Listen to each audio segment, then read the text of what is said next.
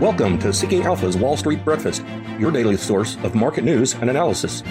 Subscribe to this podcast on Apple Podcasts, Google Podcasts, Spotify, and Stitcher.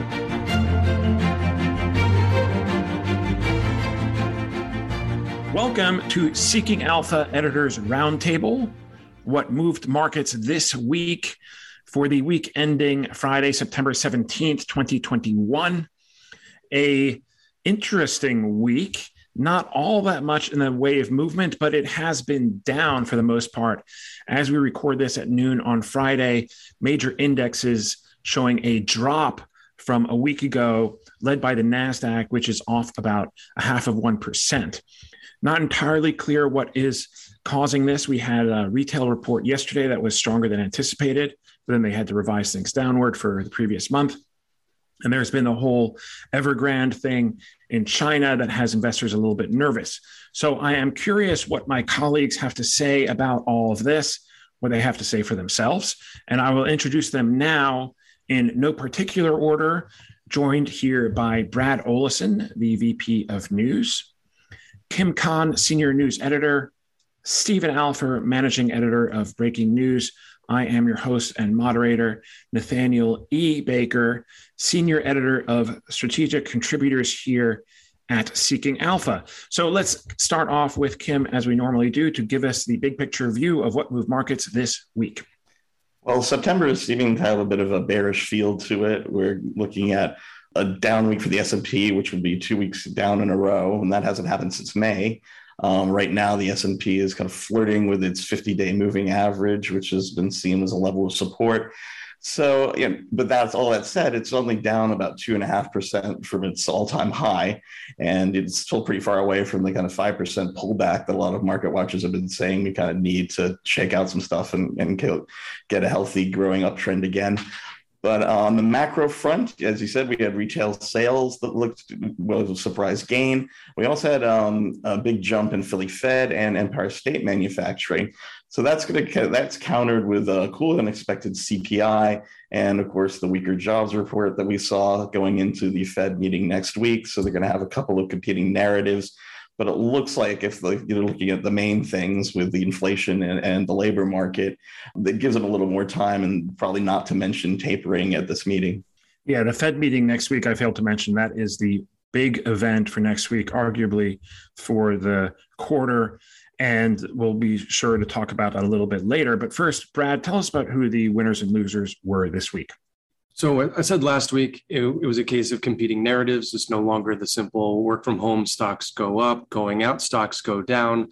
There's been a lot of churning beneath the surface in the market. As Kim indicated, Wall Street has been broadly expecting a decline for quite some time. We've seen that just over the past week, but valuations within the groups and individual stocks are actually starting to matter. There's this idiosyncratic development watch that we're looking for. There's no longer risk on or risk off. I guess case in point this week continued.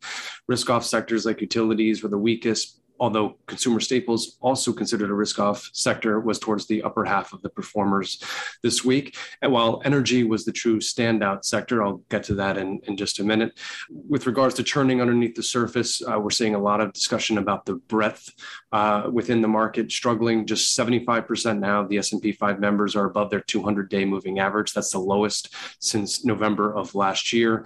Kim wrote this morning about how the American Association of Individual Investors is turning less bullish. Perhaps that's a function of last week's sour mood in the S&P. I'm not sure, but even, as I mentioned, Wall Street's even sour. Most analysts now expect that decline, although contrarians, I think we all view contrarians rather favorably on this program, would argue that when everyone's on one side of the boat, that's when you get the strongest melt up. And true to form, JP Morgan's Kolonovich said at the top of the week that, just to remind readers, that equities do still have room to run. Even though the breadth is weakening, you still have there is no alternative, right? Equities still yield a lot more than bonds, even with that taper on the horizon.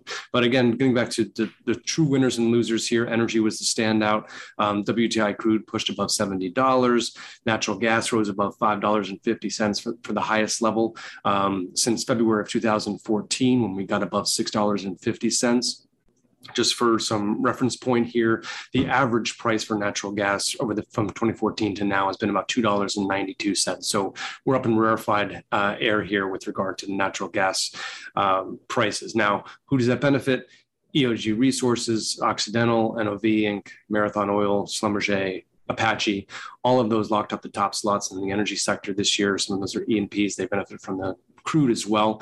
On the downside, as you mentioned, Matt, China, the Evergrande story is just weighing heavy. You also had a regulatory crackdown on looking at Macau now, reports of the Alipay breakup of Alibaba, all weighing on Chinese names.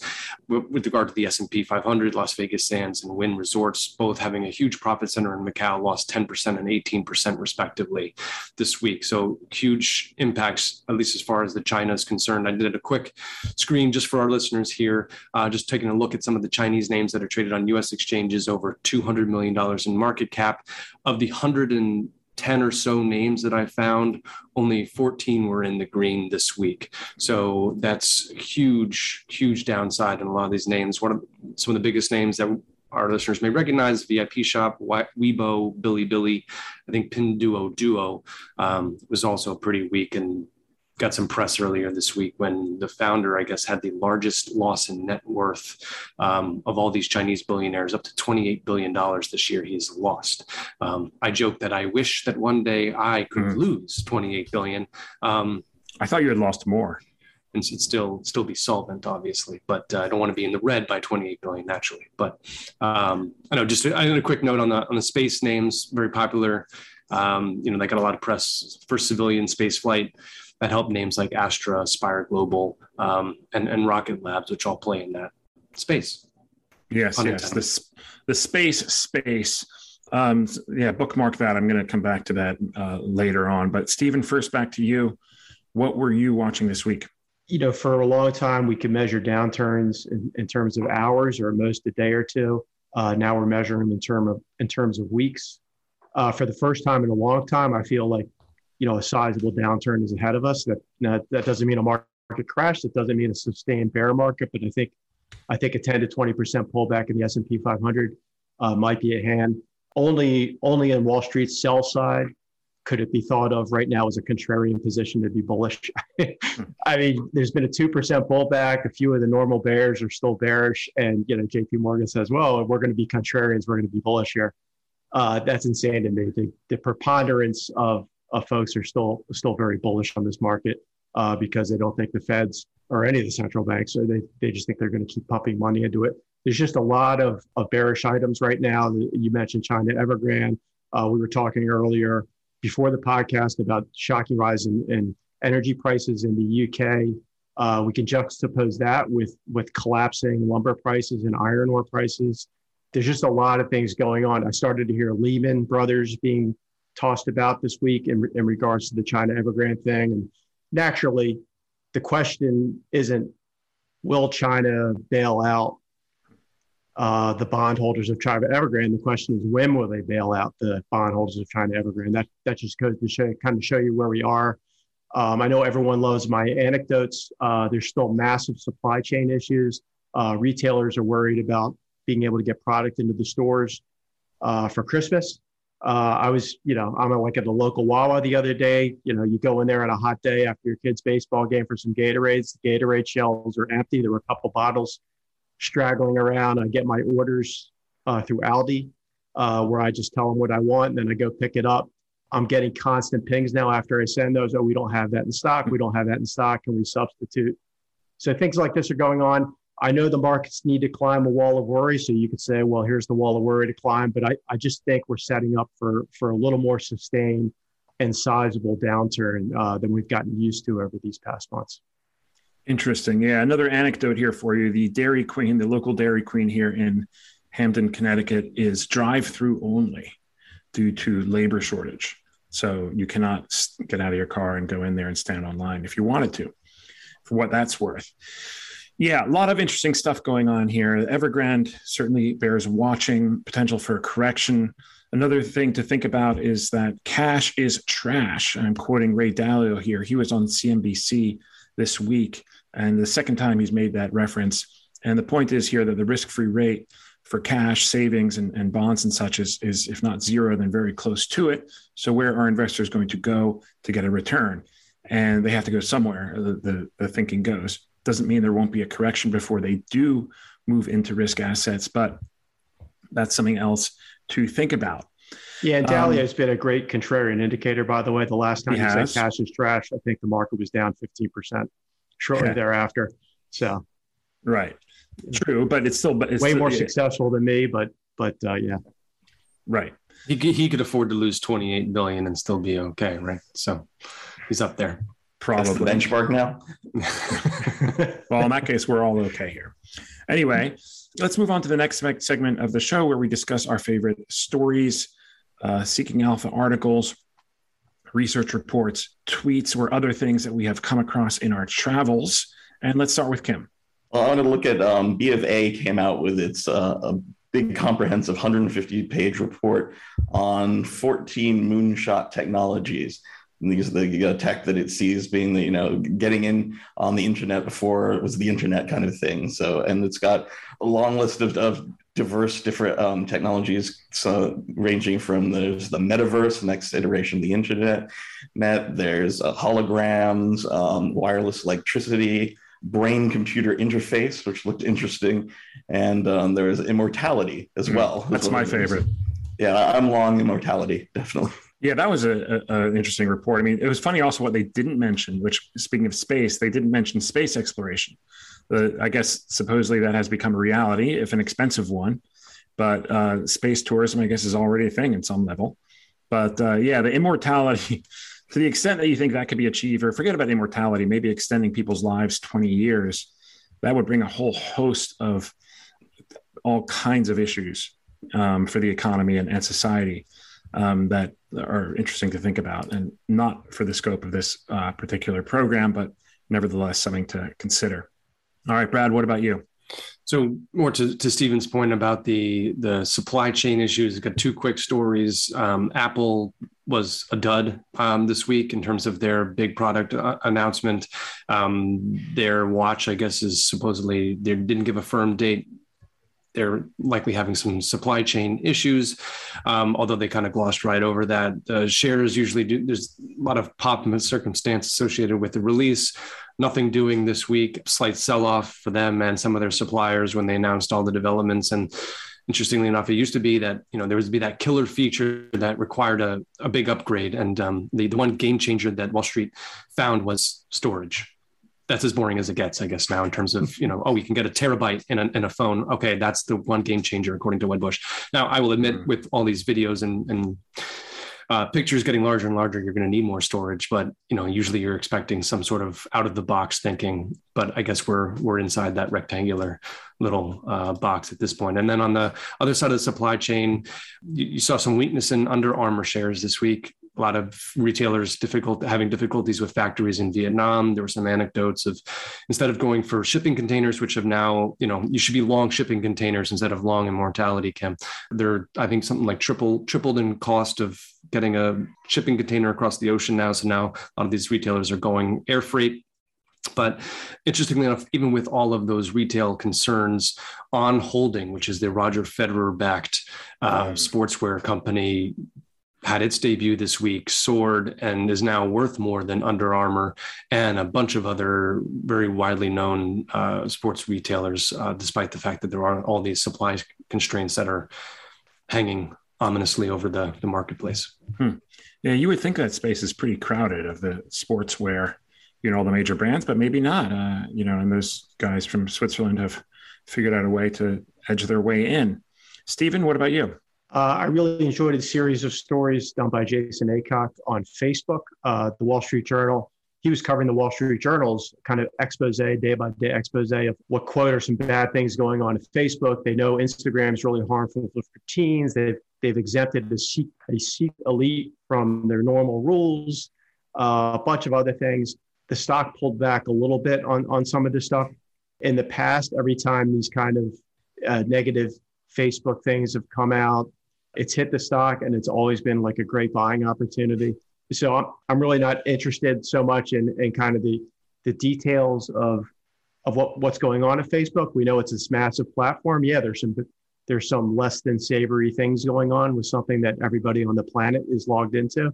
But in the past, these have always proven to be like really good buying opportunities for Facebook stock. Yeah. And the only thing I'll say about that is a couple of months ago now, I deactivated my Instagram account, and I have been sleeping better, eating better, feeling better, and in general, just much more at ease with the world around me, which may be a coincidence, but. Well, there were other developments, right, this week besides just that, I guess, bad PR, right? Yeah, there was the FTC too. Yeah. Right, there's that. And also Facebook is being forced to announce all these new products and innovate, I guess, as opposed to just buying all the other competing, companies out there. We're forced to innovate in the wake of Apple's crackdown on kind of data sharing that's making it difficult for Facebook to target some of their users. So more than just bad PR out there for them, but I think they'll probably be okay, as Steve mentioned. That's certainly been the pattern for Facebook stock. Yeah, major bounces after every one of these things. I would like to just audible a bit here and talk real quick about the Fed next week. As I mentioned, this is a major announcement. And what I've seen from the sell side research that I've read, it appears that the consensus now is saying the Fed will not announce any tapering next week, but will hold off until November. Is that consistent with what you guys have said? What are your thoughts on this? Kim, you want to go first? Yeah, I think that the big question is whether they kind of hint that they'll start in November at this meeting. And, it's kind of a competing because Fed's saying they want to be data dependent all the time. So they won't know what the data looks like. So, how can they say they'll definitely taper in November or hint at it? But on the other hand, Powell's been very clear of doing I'm going to give you a real advance warning before the tapering begins. So, don't worry. Oh, just would say that one of the Fed governors was out basically saying they could be ready to announce the taper in September. I think that's kind of all we got to go on, right? As Kim says, they might just be hinting at it as opposed to beginning anything. So I don't think anyone really has to worry, but I guess the research is on whether they, his history has shown us it's always been a little more dovish than everyone expects, I feel like. So as soon as everyone kind of rushes to assume we're going to get this more hawkish stance, it's always a little bit further than you expect. So I wouldn't even be surprised if we get to 2022. Interesting. All right. Yeah, I think the taper's off the table this year. I think there's too much for the whole year. Yeah, there's too much. I mean, yeah, they might hint that they're thinking about it, but I don't think Powell, we're right around the time in 2018, roughly, when, things began to fall apart. And I don't think he's going to make the same mistake twice. I think with everything that's going on underneath the surface here, exploding junk bond yields in China and a lot of the kind of the negativity we talked about, I think, and one thing we didn't mention was the real slow inflation report for August. It was, Joe Prusuelos called it a victory for team transitory. So I think Powell's got the weight of evidence on his side to continue staying quite dovish. Right. Interesting thoughts and comments from everybody. Thank you all for participating. Thank you all for watching or listening, as the case may be. If you've been listening, be sure to check out the videos. They go up on the website, seekingalpha.com. The exact URL is seekingalpha.com/videos/alpha-talks. Working on getting something a little bit more simple there. But in the meantime, go there and check it out. And we look forward to speaking to you next week. That concludes today's Wall Street Breakfast. Thank you for listening. For the best investment analysis and news on the web, go to seekingalpha.com. Subscribe to this podcast on Apple Podcasts, Google Podcasts, Spotify, and Stitcher. You can sign up for our other podcasts, Behind the Idea, SA for FAs, Let's Talk ETFs, the Cannabis Investing Podcast, and Marketplace Roundtable on those platforms as well. Have a great day.